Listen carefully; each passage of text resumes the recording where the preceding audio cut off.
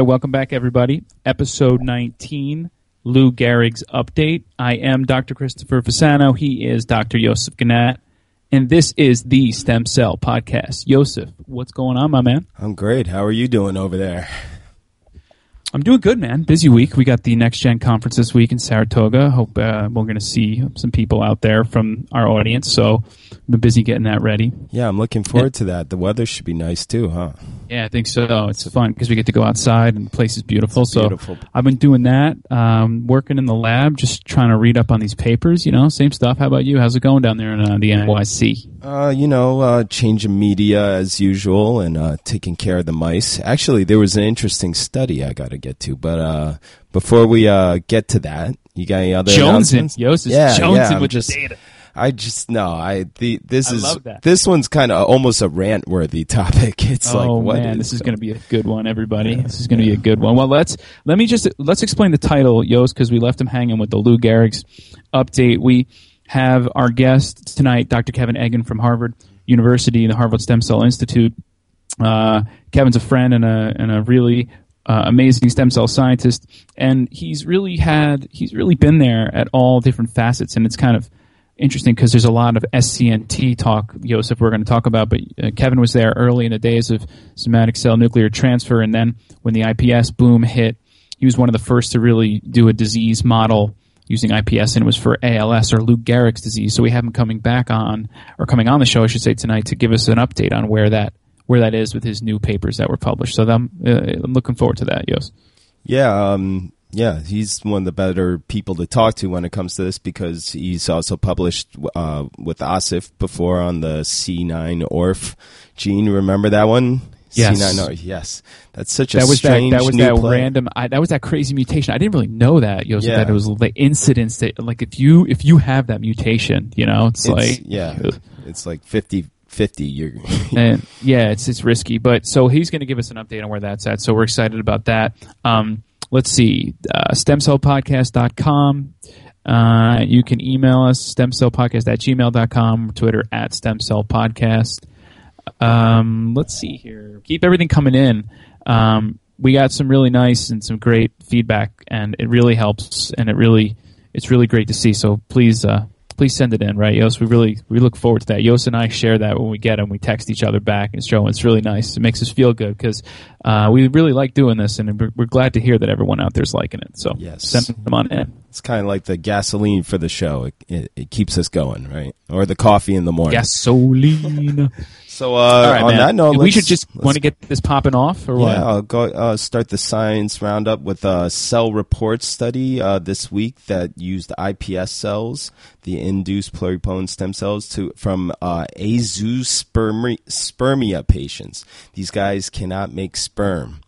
And they were able to produce germ cells from the iPS cells from these patients, which was surprising. And apparently, even the control group, they are more readable to making sperm than human ES cells. So that's pretty interesting. I saw that. I was reading that. It's very interesting because that's a really big area of I'm thinking about the clinical impact. We think about our disease focuses, but this is, infertility is a big market and problem. So yeah, this was cool. Yeah, I don't know if you saw that Amy Wagers and Lee Rubin published in Science on this GDF11 gene that improved the exercise in mice that were the equivalent of 70 years old. And it was to the parabiosis thing? Yeah, the parabiotic system, which is pretty cool, but a little controversial. But you have to essentially attach two mice together to get their circulatory systems. It's basically sharing a system and changing gene. It's like, twins, how people use twin studies, but it's more direct even. It's pairing two different... Yeah, it's you're sewing the two together. Yeah, but you can make amazing discoveries using this model, and this is showing that this gene GDF11 was found in higher concentrations in young mice, and the effects that it seems to have on increased blood flow in the brain as well, and was which was found. There's 2 papers on this gene, and they found that it was probably due to improved vascularity and blood flow that this gene promotes. So I'm sure there's more to come. Especially this could be like a fountain of youth gene. So it's all about the blood flow, man. Yeah, yeah. You know? So speaking of what I was getting to earlier, alluding to this J Neuro study came out recently. Oh man, hold on a sec. Let me get comfortable here. No. It was a study showing that pain from inflammation was greatly reduced. I'm sorry. This is something else, actually. This is another J Neuro study showing that pain from inflammation was greatly reduced in sexual motivation in female mice that were in heat. So basically, females were sensitive to the inflammation, the pain, essentially, and males were completely unaffected as a control group.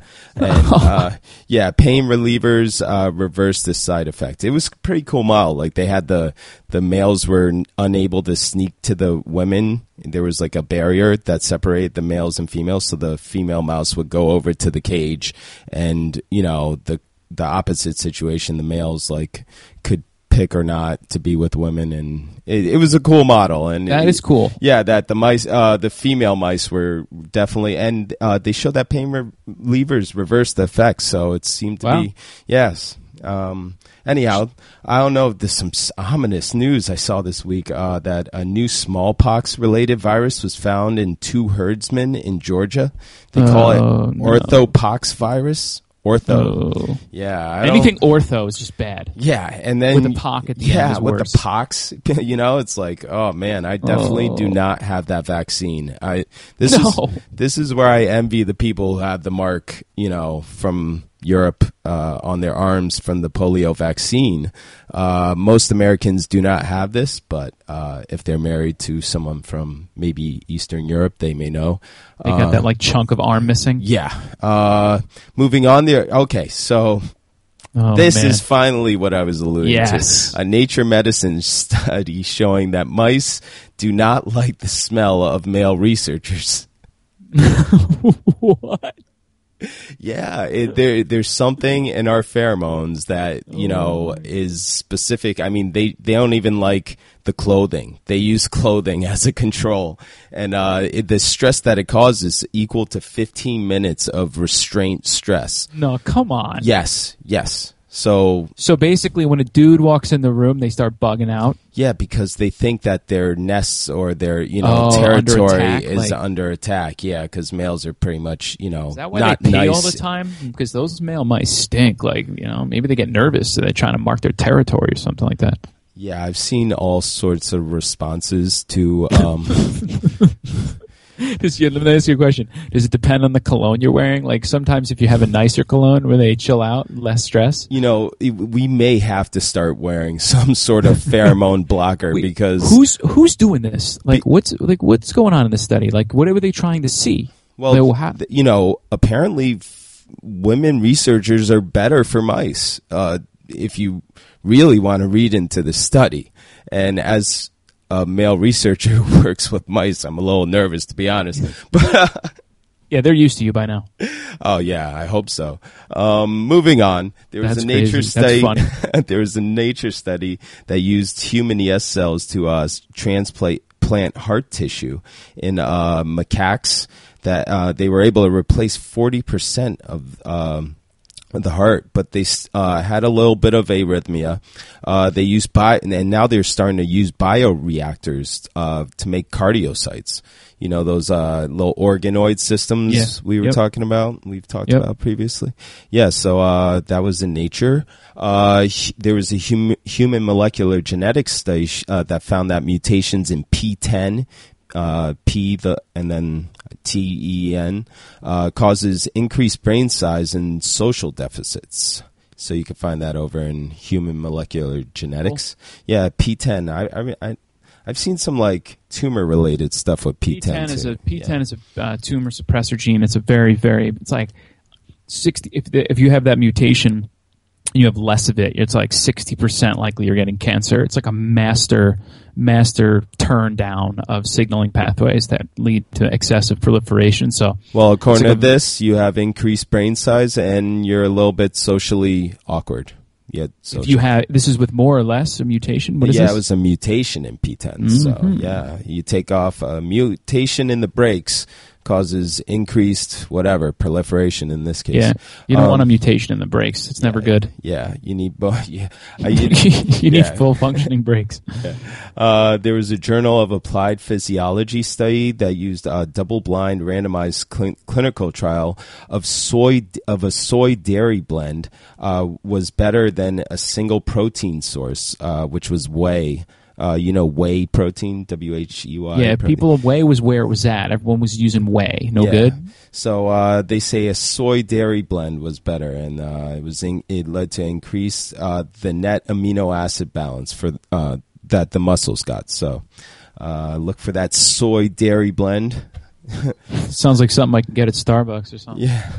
I don't know if you've seen the results from the Sovaldi trial for hepatitis C, but it's been like a wonder drug, man. But it's an antiviral, but it's getting a lot of press because it costs $1,000 a day.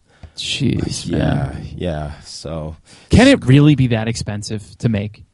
Apparently, it takes like 86 days out of the year, so it's like $86K a year to get this drug. But it works wonders. Like people who are taking it, all right. This is going to be like I'm about to freak out right now. So maybe we should just because I want to talk about Iran. Are you telling me that there's no mechanism in this country of wealth that we have that can't make that a little bit more affordable by turning it into some big business? Hepatitis C, a lot of people have that, right? Yeah, and the results from these clinical trials, I mean, the doctors, they're raving about it, and the patients are like, it's changed my life. So that's wild. Wow, that's great. Yeah, on the opposite end of that good news, it's mixed news that the $1,000 a day. But anyhow, there was a very kind of scary study showing that in the Annals of Oncology, that the rates in Europe from pancreatic cancer is like the one cancer that keeps on rising. Rose both in men and women. I feel like I hear about that more in mainstream. Oh yeah, pancreatic cancer. Yeah. Yeah, but that's kind of weird. Like a lot of other cancers have gone down. Most have gone down. And I think like lung cancer from smoking is still kind of like, but it's on the trajectory down. Because it's lingering around. Yeah. It's lingering from the Mad Men days, Yeah. I will say this, man. I have noticeably seen less people smoking, right? Or maybe it's just the e-cigarettes. E-cigarettes now. They're using e-cigarettes too, which is probably a better alternative at the end of the day. There was a Cell paper that had two different groups actually independently discovered a disease of reduced brain size and sensory and motor deficits caused by a mutation in a gene called CLP1, which CLIP1, I guess. It plays a major role in generating mature functional tRNAs. This is an interesting gene, man. CLIP1. Huh. It like has an interaction with the tRNA splicing endonuclease. It's called the T-sen complex. So the T-sen. T-sen complex. The splicing endonuclease. So you get like a large amount, like an accumulation of linear tRNAs, introns, when you have this mutation. So it's like the whole processing of RNA machinery just gets backed up. It's like a clog. And they found 5 unrelated families that have this rare mutation in CLIP1. So wow. Yeah, you can find that over in Cell. Always a good paper to publish in. Cell, man. It's like, what do I say? They're like it's Louis like C.K. BMW, like the No, they're like the Louis C.K. Sorry. They're like the Louis C.K. of research. He's like a comedian's comedian. They're like a researcher paper. I mean, journal. But anyhow, moving on. There was a Nature study showing that the Y chromosome is here to stay. Did you see that? I did not, but I'm happy to hear that it's here to stay. Yeah, it's 19 genes that are also on the X, and they compared the Y chromosome from the monkey chromosome, and They found that it's only lost 1% of its ancestral genes over the past 25 million years, which isn't bad. Wow. Yeah, and it has, this. They also compared it to the marmoset, the mouse, the rat, the bull. They really went all over the place with this. Yeah, they one. did. Yeah. So that's cool. Yeah. You can find that in nature. It's crazy. I mean, the Y's only got like 100, and I think the X is about 2,000 genes on it, something like that. And it's crazy, the disparity. We're very really simple. Is. I know. I actually, I feel like I was recently talking about this. It's very cool. It's very interesting. I mean, it's a good thing we have one too, but our Y doesn't really do much, but it's here to stay. That's for sure. There was a J-Neuro study showing that CRTC1, this Krebs-regulated transcription coactivator in the hippocampus, gives way to signals needed for long-term memory consolidation. And plaques in Alzheimer's prevent CRTC1 normal function. So some nice Alzheimer's disease-related research. There was what's our favorite journal? PNAS. Yes, PNAS study showing that antibiotic resistance, MRSA, the bacteria, is it's called USA 300, was prevalent in New York City residences of people who contracted in, which I guess is, you would expect that. But they analyzed 161 homes and found like major reservoirs in the houses. Ugh, it's kind of gross to think about. But yeah, it's a little scary, the antibiotic resistant MRSA. That should not get out of hospitals. Nature Medicine study from Ron Duman over at Yale showed that from post-mortem tissues of depressed patients that RED1, a mTOR1 inhibitor, you gotta love that mTOR. We've talked about mTOR before. May be responsible for dendritic atrophy in the prefrontal cortex. And RED1 mutant mice are resistant to changes made from chronic unpredictable stress. So that mTOR inhibitor has something to do with dendritic atrophy. Where was this, Joseph? Nature Medicine, Ron Duman over at Yale. That guy's a powerhouse, man. I got to read that. I'm looking into mTOR pathway and some of my stuff. I got to check that out. Dude, Ron Duman and Bruce McEwen are like the gods of stress. They just keep, Are they stressed out people in real life, or are they calm? Well, Bruce McEwen's like stress, and Ron Duman's also like depression, but they use stress to model depression in a lot of mice and rodent studies. But anyhow, there was finally, I'll just, because we're running a little low on time, Nature Communication study on microRNA 574-5P. They got to rename these microRNAs. This is horrible. 574-5P microRNA. The production is normally most of the production of newborn neurons in the brain, and APP antagonize it and ensure their timely birth. So this microRNA 574-5P could be a new biomarker. For APP. Maybe if it is, they'll rename it. Yeah. Maybe they got to, because this is like not even as cool as R2D2. It's just 574-5P. I mean, what are you going to do with that? So, finally on that, I'll just give a shout out to a exoplanet that was found.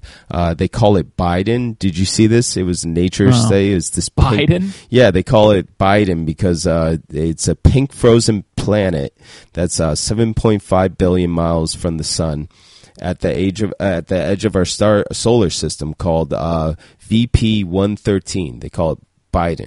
It's a dwarf planet. Wow. I would love to have Neil deGrasse Tyson to come on the podcast and talk to us about what the heck that means. Yeah, I'm just putting that out there. Yeah, I love that show, by the way. I know, I love him. He's great. He's great. So, what's on your end? You got all right. So let's see here. All right.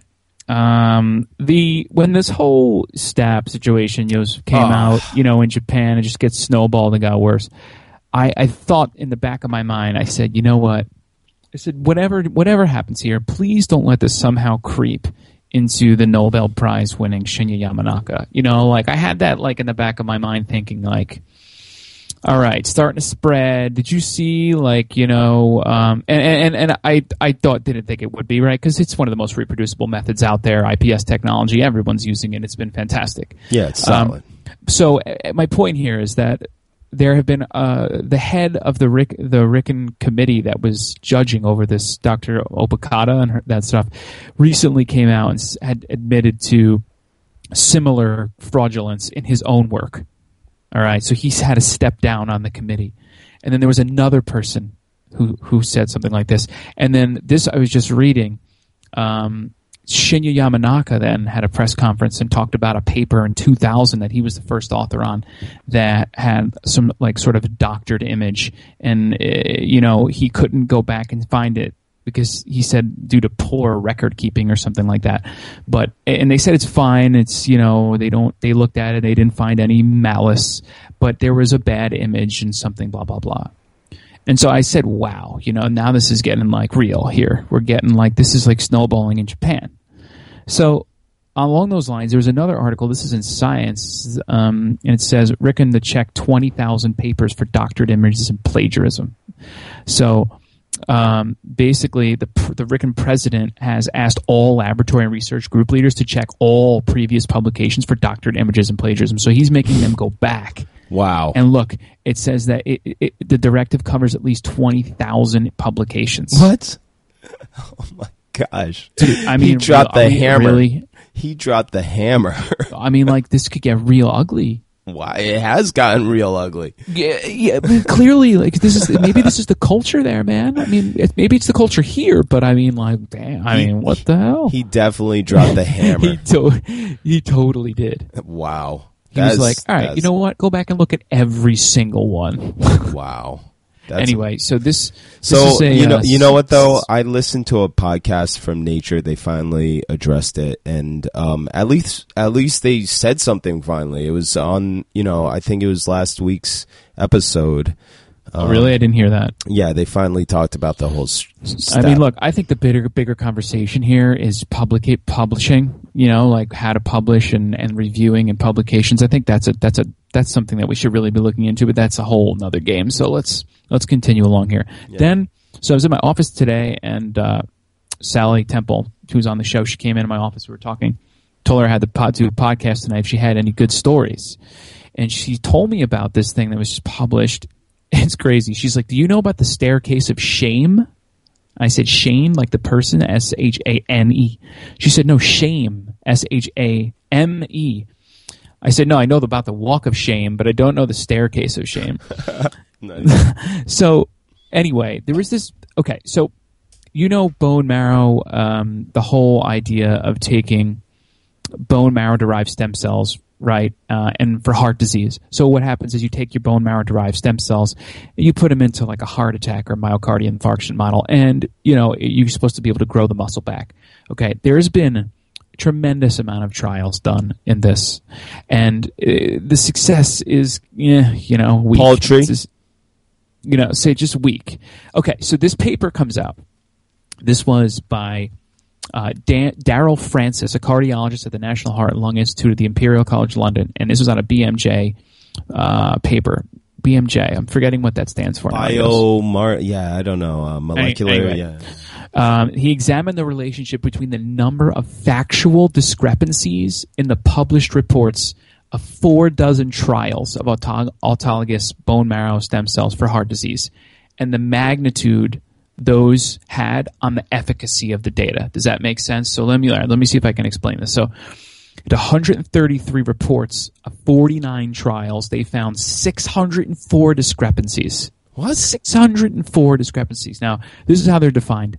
Defined as two or more reported facts that cannot be both true because they are logically or mathematically incompatible. So they had this algorithmic formula and factual. Wow, I want to see that for every subject. Oh, they could do that? So check, I guess.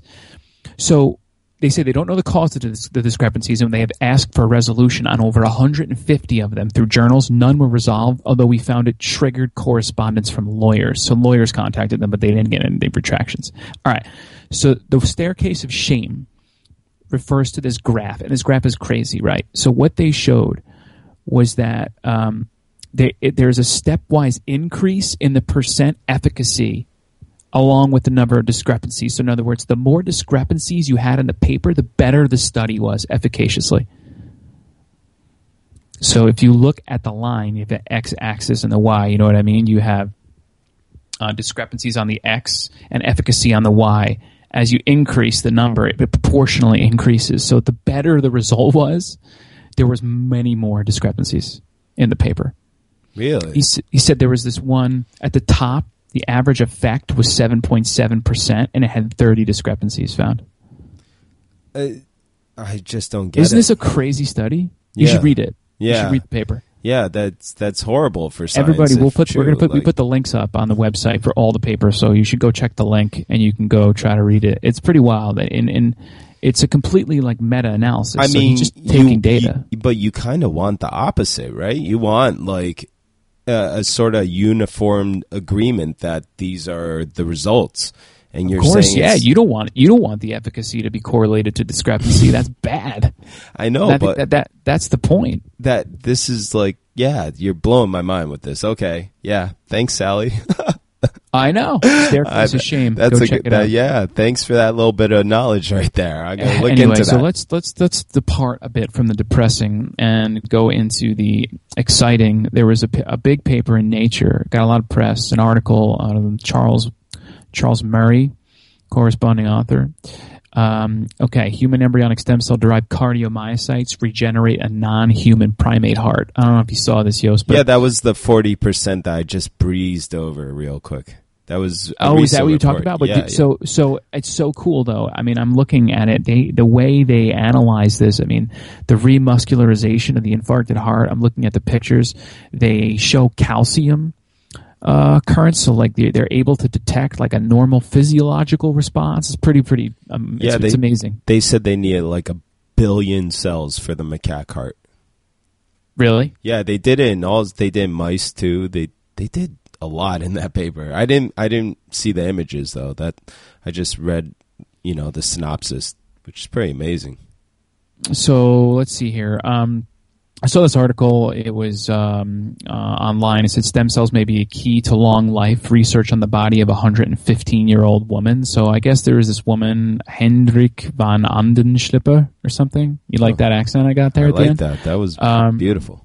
Thank you. She was the world's oldest person. She died 2005. She was 115 years old. So they started to do some work, post-mortem on her body because, if someone lives that long, we got to figure out how we can get some of that 115 years, us Americans, right? We want to live forever. So they were looking at the blood cells. This was in genome research, the study. They looked for mutations. And they found that the blood cells were remarkably healthy. And they found over 400 mutations. And they were found in parts of the genome that were not associated with disease, right? And apparently her body just accepted these mutations, whatever.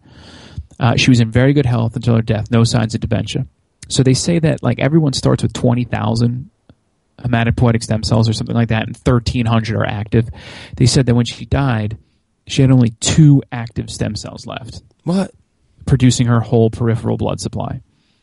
And so they were now analyzing these mutations, trying to see if these good mutations, if you will, were able to preserve the life of these stem cells.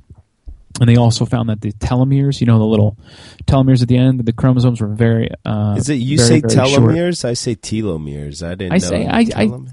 I don't say telo. I want to be a telomere guy, but I'm just a telomere guy. It sounds too much better though, telomeres. Okay, I'm going to have to think about what kind of guy I am now. So I mean, check this out. Genome research, mutations that could possibly help the hematopoietic stem cell hang out in life longer. This was another big paper in Nature out of Dieter Egley's group from the New York Stem Cell Foundation. Yes, congrats to Dieter, because I know Dieter's been doing this for a long time, and he's been working on somatic cell nuclear transfer, SCNT. We talked about this. This is making waves now. It's making a comeback. There was a bunch of publications on SCNT, and Dieter's group published and reported for the first time the generation of stem cells using SCNT from a diabetic woman. So it was a diseased line using SCNT, which is pretty cool. And I was talking with the people from NICEF, and Dieter's going to come on the show and talk to us about that. So we're trying to schedule that. Hopefully we can get him for the next episode. And that's good because it's very timely.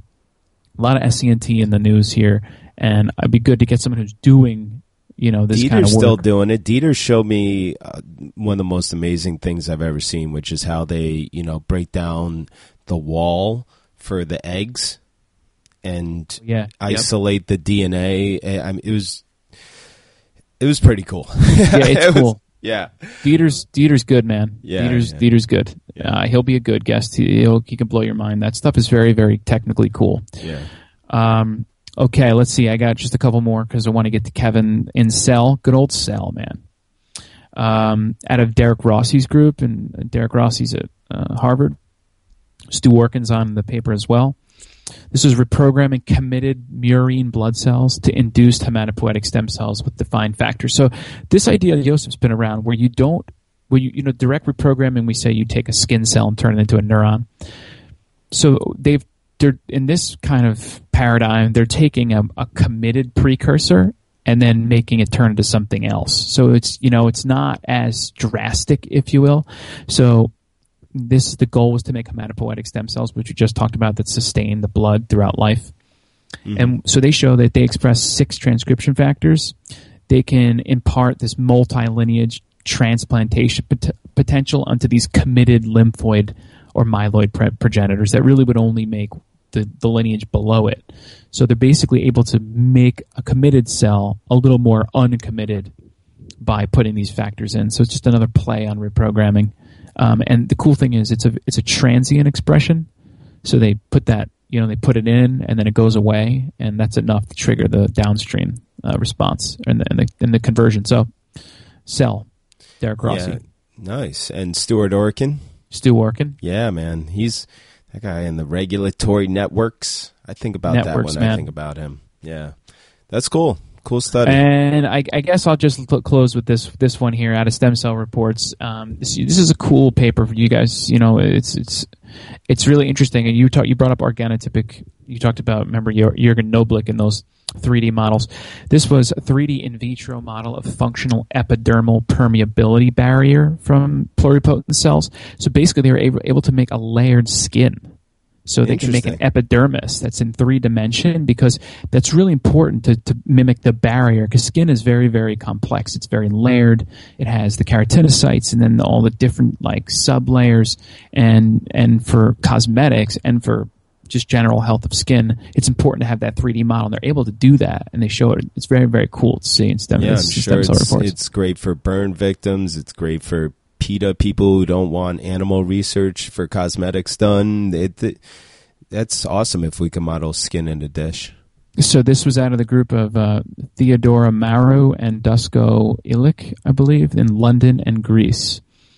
So check that out. So that's what I got. We'll keep everyone updated on this crazy story from Japan and the new papers that come on. But I think we should get to our guests for tonight. All right, Chris, why don't you bring on our guest? All right, so tonight's guest is an awesome stem cell scientist and a friend, Dr. Kevin Eggan. So Kevin is a professor of stem cell and regenerative biology at Harvard University and a principal investigator at the Harvard Stem Cell Institute. Kevin has achieved international recognition for his work in the field of stem cell biology, and his current research focuses on applying the knowledge gained from stem cell biology to study the mechanisms underlying amyotrophic lateral sclerosis, ALS, and otherwise known as Lou Gehrig's disease. We talked about that a bit on a couple of shows actually here in the podcast, and they're looking to discover some new therapeutic targets for this disease. Dr. Eggan is a recipient of many awards, including the prestigious MacArthur Genius Award, and in 2009 he was selected as one of 50 Howard Hughes Medical Institute early career scientists, which is a pretty amazing honor. And in addition to running his laboratory, he also serves as the chief scientific officer of the New York Stem Cell Foundation and a whole bunch of other things that he does for the field of stem cell biology. So with that, I'd like to welcome to the show Dr. Kevin Eggan. Kevin, welcome aboard, man. Guys, thanks for having me on the show tonight. All right, so let's kick it off. Let's get going. I know you got a tight schedule, so let's start here. You love this field. You're in stem cell biology for a reason. So just before we get into your work and you describe to the audience what you do, tell everybody why you believe in stem cell biology and why you're fascinated with it. What draws you to it? I mean, I grew up in middle America, central Illinois, and so as someone who loved biology as a kid, I think like a lot of people, my mother brainwashed me into thinking I had to be a doctor in order to do that. And it wasn't until really I was nearing the end of college and I got into grad school that I started to spend some time in the lab, and I just fell in love with that. I couldn't believe that you could actually get paid for doing research. Having a job where time really flew by was not something I ever experienced before. And, after college, I had to kind of mark some time figuring out what I was going to do, since I decided not to follow through with medical school, and I ended up at the NIH. And it was while I was there that, Ian and others cloned the sheep in Edinburgh, and that really got my attention. I mean, cloning science, at that time, the derivation of the first human embryonic stem cells really captured everyone's imagination. And, I really thought to myself, that's an exciting field. That's something that would really be interesting to work on. And so with that in mind, it was a pretty easy choice to end up going to MIT for grad school, where I worked with Rudolf Janisch on early cloning technology and reprogramming research. And really that led me to Harvard Stem Cell Institute. I was just getting out of Rudolf Janisch's lab when they were forming the Harvard Stem Cell Institute now 10 years ago. And it just seemed like the right place to think about translational applications of that kind of research. A really kind of an amazing environment to continue that interest and fascination with stem cell and reprogramming biology. And so that's so that's where you stayed, right? That's where you ended up. You're now a professor at Harvard. You have your lab there, and you're focused on a bunch of things, but you're really kind of honed in and really sunk your teeth into this pretty devastating disease, ALS, and you guys are using stem cells to not only try to model the disease, but trying to understand the disease progression and how you can possibly come up with new therapeutic targets. And so, could you just go back and start, back in, I believe it was 2008, correct if I'm wrong, Kevin, but that's when that first paper came out in Science from your lab, where you guys were really the first, at least to my knowledge, to describe modeling a disease in some aspect using IPS technology. And so can you start there and then kind of walk us through how you've used stem cell and IPS technology to look at a devastating disease and what you've learned from it, and then I guess we can get into the recent papers that have just come out that we kind of mentioned in the last episode a little bit. Yeah, I'm happy to do that. I mean, the story even begins before that, because already in 2003, 2004, when I was starting my lab at Harvard, we had this idea that if we could make patient-specific stem cells, then we'd be able to produce the differentiated cells that died in a patient in order to study why they got sick in the first place. And of course, originally we thought we'd use cloning technology to do that. And really, it's actually just papers in the last few months coming from a variety of labs, including Dieter Egley, who used to be a postdoc in our group, that really show that's possible now. In those early years, a big challenge was getting the material that we needed to do those kinds of experiments. And I think the kind of sociological challenges of doing that kind of research are familiar to people. And that's why when Shinya Yamanaka actually at a Keystone meeting, right after we'd gotten permission to do nuclear transfer research, came out with this initial at least oral description of IPS cells. I was sitting in the back row with my friend Amy Wagers, and I had this feeling washing over me that all this regulatory work that we had done, to be able to do human cloning, was just going to be for nothing, because this looked really, really good.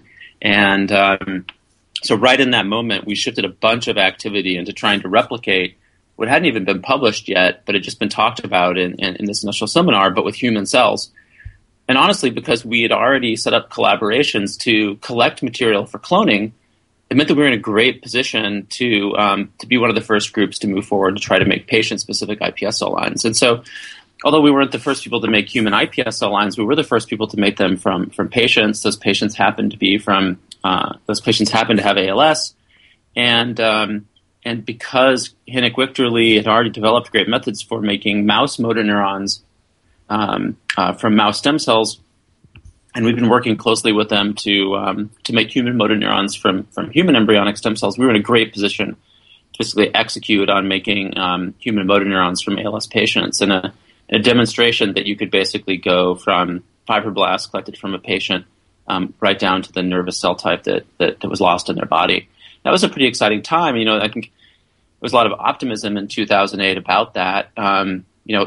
Later I can tell you about why it was that we were working on ALS at that time. But I think although the optimism was there, I think it's actually proven much more challenging to use these cells for disease modeling to really understand the variation in iPS cells that comes out of reprogramming and that inherent to this process is something that's really taken the last few years to figure out. And honestly, it's been a long time coming, 5 or 6 years now, until I've really felt confident enough about this system to be able to use it for discovery of therapeutic targets. And as you said, we've just published our first papers in the last month describing the fruits of that labor. I'm really excited about it, and everything continues to go smoothly. I'm very hopeful that some of those mechanisms are going to lead to clinical trials in patients soon. Yeah, I think ALS as a disease is it's such a hard thing to account for. I mean, it's such a black box. We don't even know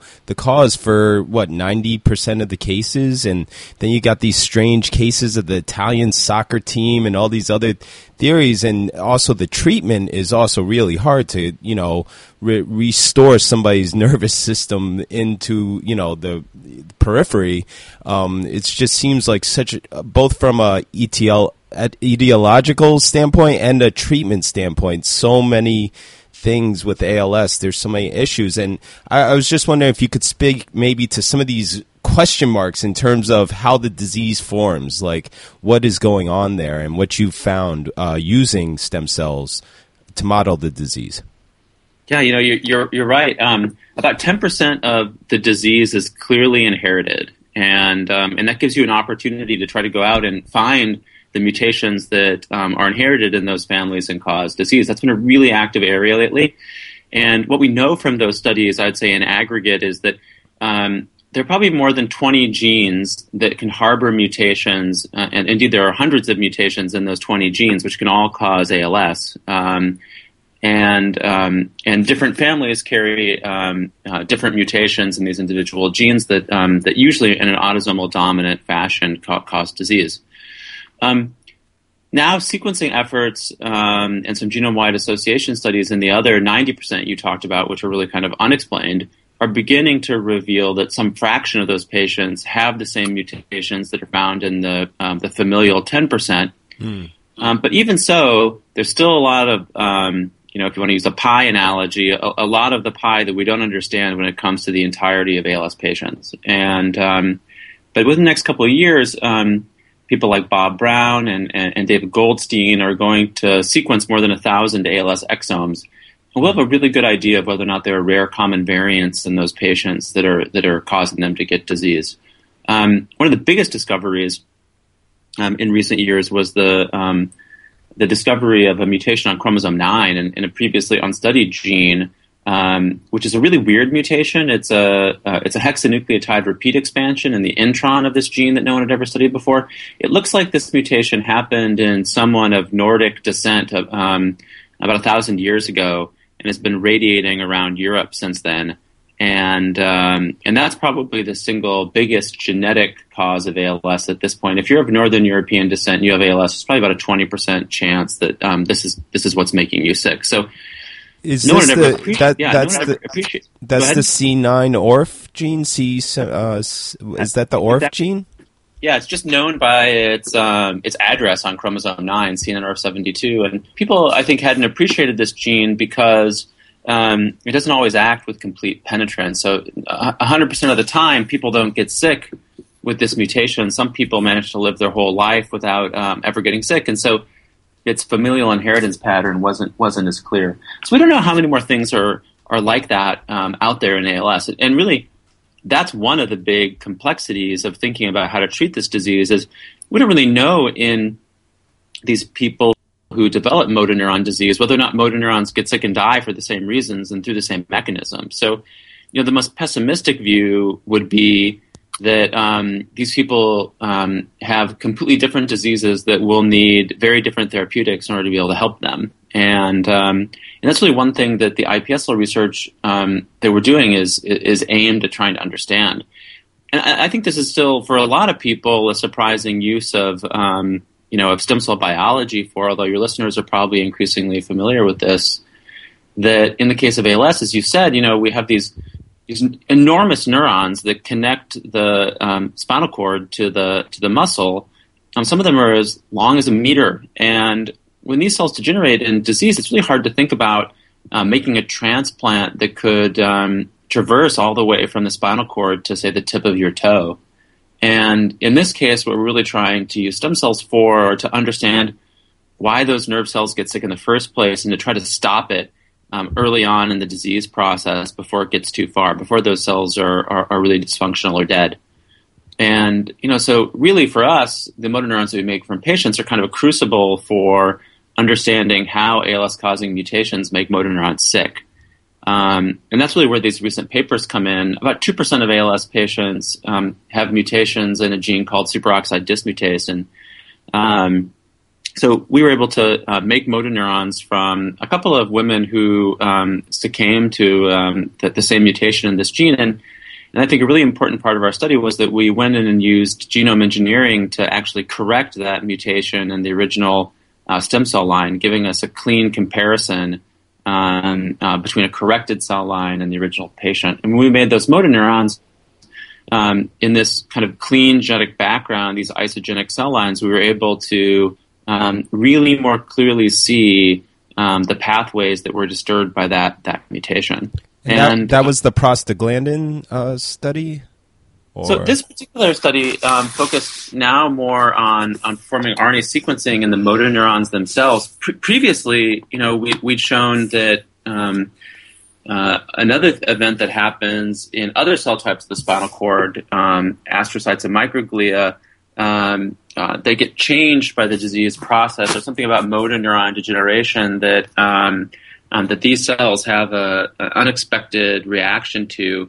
And through prostanoid signaling, it seems these cells actually get even further agitated to motor neurons and participate in the degeneration of those cells. But in this case, in these newspapers that just came out last week or the week before, we focused more on the things that were going wrong inside motor neurons because of these disease-causing mutations.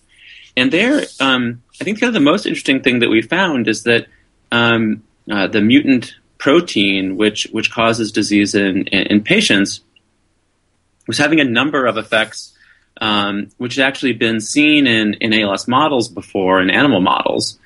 But what hadn't been realized is that a lot of those effects were actually the direct result of the cells being physiologically active. And because we had these human nerve cells in culture, we were able to very easily modulate their activity and show that when we silence the neurons and stop them from firing, a lot of the negatively acting pathways in those cells were also shut off, and that helped protect the cells. And in a collaboration with Clifford Woolf's group at Children's Hospital, what we were able to find were some of the physiological mechanisms that were responsible for these other downstream changes. And what's cool about that is that it's actually led to the realization that an anti-epileptic drug, which is already on the market, may actually be able to be retasked as an ALS therapeutic, and that's something that we're pursuing. Early on in these experiments, although we were excited about this, we were worried that finding was only going to be relevant to the small number of patients that had these SOD1 mutations, about 2% of ALS patients. But one of the coolest things about iPS cells is that now that we had these great assays, we could take iPS cell lines from people who had other forms of ALS and run the same experiments and see whether or not their motor neurons had the same kind of dysfunction. And at least for a couple of other forms of disease, including the one that we talked about, patients with mutations in C9orf72, we saw a really similar change in the physiological activity of those cells, which was also fixed by this anti-epileptic drug. So, we're really pursuing the possibility that this could be a new drug for ALS in cooperation with GSK right now. We're in the final stages of trying to negotiate with them to start a clinical trial for this drug where we test this hypothesis that the drug can fix physiological problems in these patients too. So that could be a really great and exciting moment for us if this research could move forward into the clinic like that. And this could be found in the Cell Stem Cell paper that came out in April? Yeah, that's right. It's half of the work's reported in a Cell Stem Cell paper in April, and on the same day, along with the group led by Clifford Wolf and Brian Wenger, we published another companion paper in Cell Reports that describes a bunch of the physiological work. There's two things, Kevin, that are really awesome about this. The first one you mentioned is, I think a lot of people like to poo-poo things a lot, and I think a lot of the things with these diseases where you have sporadic form and familial, in which case the familial is much less, they'll say, well, you're looking at this very rare, small thing. What about all the other people? How, you're putting all your time in here. And I think obviously the rationale there is, but if we can learn something, right, from this, at least we'll be able to see, something. We can learn something here that's very defined, and then we could see if it's more, broad. And that's exactly what you did. And I think that's very, very important for everybody to see. And that's the first thing. The second thing is, when you're looking at neurons, and we talk about neurons a lot on the show, they are an electrical cell. They do fire. They do have action potentials. They are excitable. And I think nowadays, especially when you're looking for phenotypes, right, when you're going to make cells sick, especially neurons, you have to interrogate their functional electrical activity. And I think there's becoming a real big movement to that. And so it's really, really awesome to see that you guys, in fact, did that and saw almost a signature, if you will, an electrical signature that's off, and are looking in a way to correct that. So I think that's very, very, very awesome. And so going down that road, Kevin, you're talking about drugs. We like to ask the guests that come on, we talk about stem cells, the big two are cell replacement therapies and using them to find novel drugs. And so we like to kind of ask for the people out there who are wanting to know, Joseph says, where's the beef?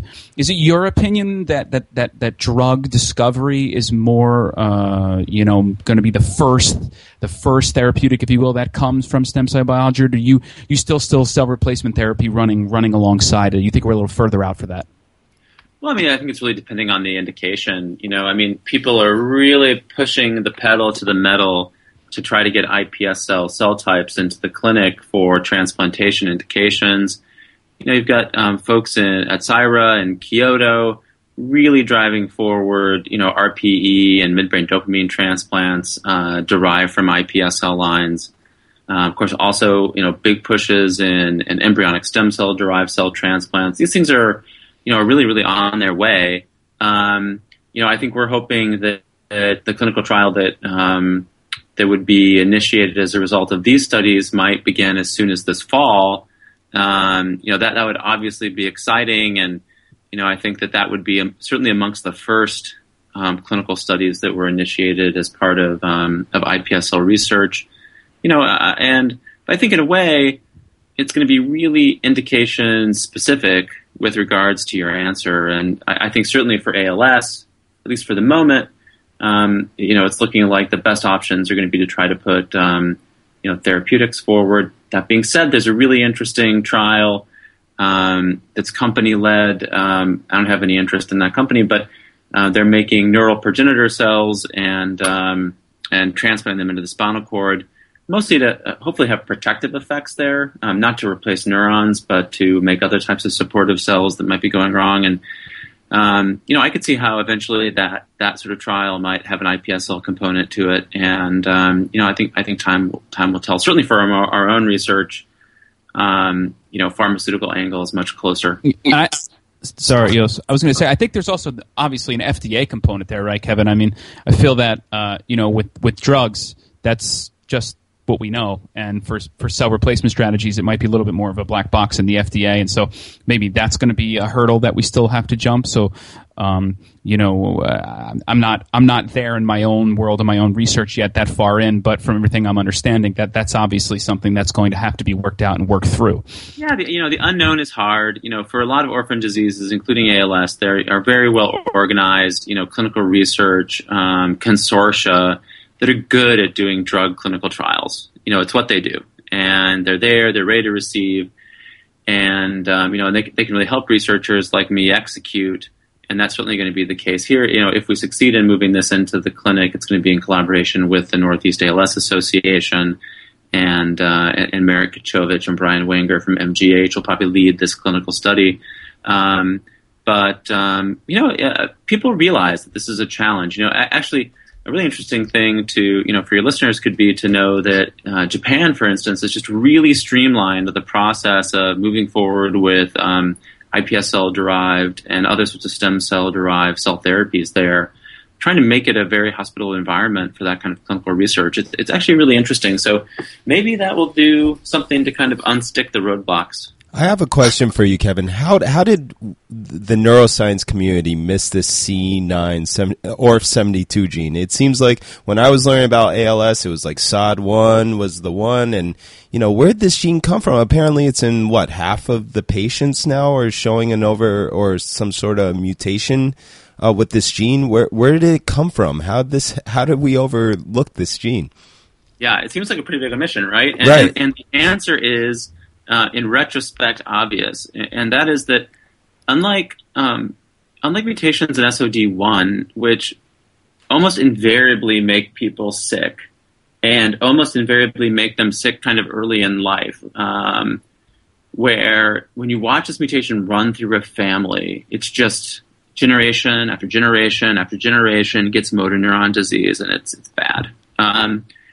The story from an inheritance perspective is kind of different for CNRF72 because when you look at it running through a family, the first thing is that not everybody necessarily gets sick. So some people can survive having this mutation for a very, very long time, which by definition means it's incompletely penetrant in its effects. The other thing that made people miss it for a long time, and why it wasn't such a clear part of people's clinical story, is because when people do get sick because of this mutation, they don't always get ALS. Sometimes they get frontotemporal dementia. Sometimes they get Parkinson's disease, not necessarily motor neuron disease. So you can ask a patient, "Oh, did you have any? Did anyone in your family ever have motor neuron disease before?" And they'll say, "No. Maybe my mom was like a little crazy when she was old before she died, but nothing too bad." And so, people missed it. And it really wasn't until people went back and looked at large pedigrees in Wales and looked at families where neurodegeneration was prominently inherited, and they considered in these families these different forms of neurodegeneration the same disease that could be caused by a single mutation. Did they nail the mapping and linkage to this region on chromosome 9? And actually, it wasn't until a large consortium did a genome-wide association study in Northern European ALS patients that they hit the linkage interval. Well, they actually hit the association interval where this mutation is found, and that's a really interesting story too. Because usually, when you think of a genome-wide association study, you think of a very, very common DNA polymorphism having a small effect in a lot of patients to push up the odds of ALS patients having that haplotype compared to other patients. That's not what was happening here. Instead, what happened was there was a rare mutation that happened on a subset of people that had that haplotype, and the effect of that mutation was really big in those people. And so it pushed that haplotype to statistical significance. And it was the combination of those two things that led to its discovery. The final thing that really messed people up is it's a really weird mutation. It's not a mutation in a protein. It's in an intron. It's a hexanucleotide repeat. It's hard to see by normal kind of genotyping. And I think all these three things together made it really tough to find. And in terms of the environmental toxins or whatever, I was wondering, what is up with that Italian soccer team where they had extremely high rates? Is it people, I guess, hypothesize that it could be whatever they were, pesticides on the lawn, or is there anything known about that, or any sort of environmental theories that could be associated with the disease? Well, the only published studies that I know of that people in the field widely, accept to be statistically sound in the context of, ALS and public health and epidemiology and environmental effects in the disease are studies that were actually done of the frequency of ALS in individuals who were enlisted in the American Armed Forces. And there it's pretty clear from my reading of those papers that if you were enlisted in the Army or the Armed Forces, the U.S. Armed Forces, in the first Gulf War, then the odds of you getting ALS were higher than in the general public. And if you were deployed to the Gulf, your odds were even yet higher than those in the general military population. So we know that. So as a result, ALS is a Gulf War syndrome. And the DoD spends money on ALS research every year to try to solve this. As far as other effects go, people have pointed to a variety of different potential environmental influences, things ranging from head injury, peripheral nerve injury, to potentially toxic pesticides, to even environmental agents in water that might be associated with cyanobacterial activity. There's a really interesting anecdote about Native Islanders in Guam and kind of a weird form of Parkinson's, ALS, that natives there used to, but no longer seem to get. And the best hypothesis for that was that either there was something about that population that when it began outbreeding with Westerners went away, or there was something in their diet. And people have put forward this palm nut, which they made flour out of, and that also their favorite grilled bats liked to eat as well, may have been concentrating in that nut. And but what that is not clear, although a cyanobacterial amino acid analog, which might destabilize proteins, has been put forward as the potential agent. But there's nothing like what you guys have for Parkinson's disease, where, boom, I give this to animals, boom, I give it to people, midbrain neurons die, other neurons don't die, and you have a strong environmental effect. We don't have that in ALS. It'd be great if we did. Well, there's also like a yellow star thistle in Russia that gives, I think, horses Parkinson's too. So there's definitely some environmental toxins out there or something that people are eating that could possibly spark something like that. But that's interesting. I never heard that. But I guess you got to go soon, so we're going to ask you real quick to give us a funny story that you could share with our audience, either from your postdoc or professorship, or even graduate school. I'll tell a story about graduate school, and it's actually a story about how important, when you're trying to do something for the first time, replication can be. When you read that paper from somebody else, it's really easy to say, okay, I'm going to replicate that result. And then it's really tempting to be kind of lazy about that, to go out and to say, okay, I'm going to get a bunch of stuff that's like the stuff that they used and do that, and then try their experiment. And then a lot of people are really disappointed when that approach fails. And but I don't think that's necessarily surprising. It can be really hard to repeat other people's new technologies. And usually that's because there can often be a secret component of things that people don't even realize themselves as important. And that's why true replication, doing exactly what that other group, is so important. And the example I can give you is mouse cloning. So, when mouse cloning was first invented at University of Hawaii, they were pretty much the only people that could do it. And honestly, they didn't understand. I mean, it was technically challenging, the micromanipulations. It was like playing a really difficult video game. And other groups couldn't get this to work. And the guys from Hawaii would go on these like cloning road shows where they would like go to your lab and they would bring all their stuff, and they would like show up and they'd clone mice there, and they'd be like, see, you can do it. And like clone mice would be born in your lab, and they'd go away and you couldn't get to work, and you were, pissed. And finally, I teamed up with one of these guys, a great scientist named Hidenori Akutsu, who is at the Japanese National Institute of Child Health and Development now. And we decided we were going to figure this out. Why could the Hawaiians do it, and why could no one else do it? And at the end of the day, it turned out that there was this one reagent that if you didn't use exactly the brand of reagent that they used and prepare it in exactly the way that they prepared it, it just killed the experiment dead. And it was a really unusual reagent. They had the same bottle of that same reagent in their lab for 50 years, and that was the magic sauce. and everyone else was screwing up the experiment before they even started because they were just making this one chemical in the wrong way. And so we fixed that, and the whole thing just started working like crazy. And then blam, everyone could on mice who tried. So that was a hilarious just experience because it just it made people feel so, including myself, feel so inadequate. Why can't I do this? I watch these guys do it. I can even do it with them while they're in the room. And the ability to goes away. And it's just because they were taking their magic reagent with them, and they didn't even know it was magic.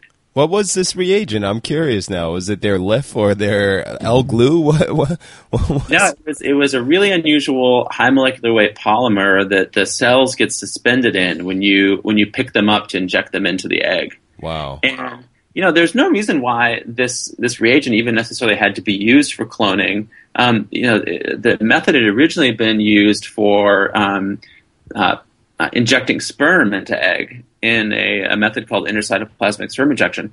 And they just happened to use this stuff because it was really thick and it slowed the sperm down so you could catch them. And, that was basically the only reason that they were using it at the time. So again, this reagent just kind of happened into this method and ended up being a big part of the story. The cloning roadshow. I think of that show on TV, the antique whatever roadshow, and I just got a weird vision of a show on TV hosted by Kevin Eggan, the cloning roadshow. All right, I know, Kevin, you got to go. Everybody out there, he's Dr. Kevin Eggan. You can, if you don't know him, you will now, and you should go read his papers and check out his work, including his latest paper that was just published in Cell Stem Cell. And I just want to give credit to Evangelos Kiskinis and Jackson Sando, the first authors. Congratulations, Kevin. Keep up the good work, man, and we're going to get you to come back on again when you have some more time to fill us in and everything else. Thanks so much for taking the time. Thanks, guys. I had a blast. All right, take care, man. Take care. So we should also talk about how Kevin was, I guess he was the PI for Justin Uchida, who we also interviewed, and current PI for Asif Maroof, and was recruited, I believe, by Melton. So there's the pedigree right there. And I don't know. I thought I'd just throw that in there before we go on a little rant. Yeah, he's as you guys I'm sure heard, he's very well spoken. Kevin is very, very, very good on the microphone. He's good in front of a camera. He's a good spokesman for our field. He's very passionate and very smart guy. So I'm glad he got to come on. He had to run out because he has an 8:00 meeting, and so he had to run out. So thanks to him. Let's what do you say, Yos? Here's my rant. So I wanted to rant a little. I wanted to get Kevin involved in the rant, but he had to go. So we can fire this thing up. I'm sitting here the other day, and I had this idea. As scientists, we come up with ideas. That's what we do. And I'm thinking to myself, that's a great idea to test, right? That's an awesome idea to test. That's a great idea to test, right? And so I'm saying this out loud, and someone says to me, who was next to me, they say, well, why don't you have a lab? Why don't you just go in there and test it, right? And I said to myself, man, I wish it was that easy. And so then I started to get very frustrated with the whole idea, and this brings up the rant. I feel that I don't know if I talked about this, I feel like creativity in science is just flopping and floundering away. I feel that we're no longer able to be creative in science, and the reason for that is it's directly linked to the ability to get funded. I feel that the funding is so bad and so low that you're kind of forced and strong-armed into writing grants on certain things to get money rather than the ideas and the creativeness, the creative brains that a lot of scientists have. If you just let a creative scientist be creative and explore their idea, I guarantee that we would be much more successful. Unfortunately, our system, and I understand why you can't do that, right? But do you feel that way, Yost? Do you feel like we're stripping creativity out of science just because we're making this so streamlined? Yeah, and we talked about this with Chris Smith before on the last episode, and it keeps coming around, but I think, eventually I've been calling, obviously, for the doubling of the NIH budget, which I think would really address what you're saying in a grand sense. But, I feel like, we've done it before in the 90s. The NIH budget was doubled, and so it's completely doable. But is it only that? I know we've talked about it before, but I'm just really thinking about, is it only that? Is it only funding? I mean, it must be, right? I mean, I think part of the problem here is, when you think of when I think of creative people, I think of artists, right? I think of an artist who you think of the typical struggling artist, the guy in the city who's kind of broke, he's living on someone's couch, and he doesn't care, right? Because his thing, man, is his art, right? That's what he lives for. He's gonna die trying to make his art, and he doesn't care. He doesn't give in, and that's great. I could admire that. But on the other side, people have lives, and they have to make a living, and you can't make a living just off being creative, and you can't run a lab off being creative, and there must be a fine balance, right? I just feel that we need to award creativity in science a lot more. We need to focus that part of, training, graduate student training. We should really focus on being creative. Yeah, we should teach scientific method. I just feel like creativity's kind of gone out the window. It's because you got to get that grant, you got to publish that paper, you got to do all the XYZ, otherwise you're never going to make it. And I wanted to talk about it with Kevin is because he won that MacArthur Award, and that award is a creative award. It gives a smart person money and allows them to be creative. And of course, it's easy to be creative when you have money. So I guess it's all cyclical, right? I really do feel that we shouldn't be stripping creativity out, especially in the youth when they're trying to learn. I think it's a very important thing. Yeah. So I guess besides the funding stream, I mean, just inherently, a creative project in science is high risk, right? This is one of those high risk, maybe high reward things. And typically, I guess like DARPA was the ones that would fund all these crazy ideas back in the day, like the internet or something like that, and where are those projects these days? And how is that going to be fostered in the future? I really don't know. I don't know, man. So thanks, Kevin, again. Yost, my man, you want to hit that music button, and we will see you guys in the next episode. All right. Take care, Chris. All right, man.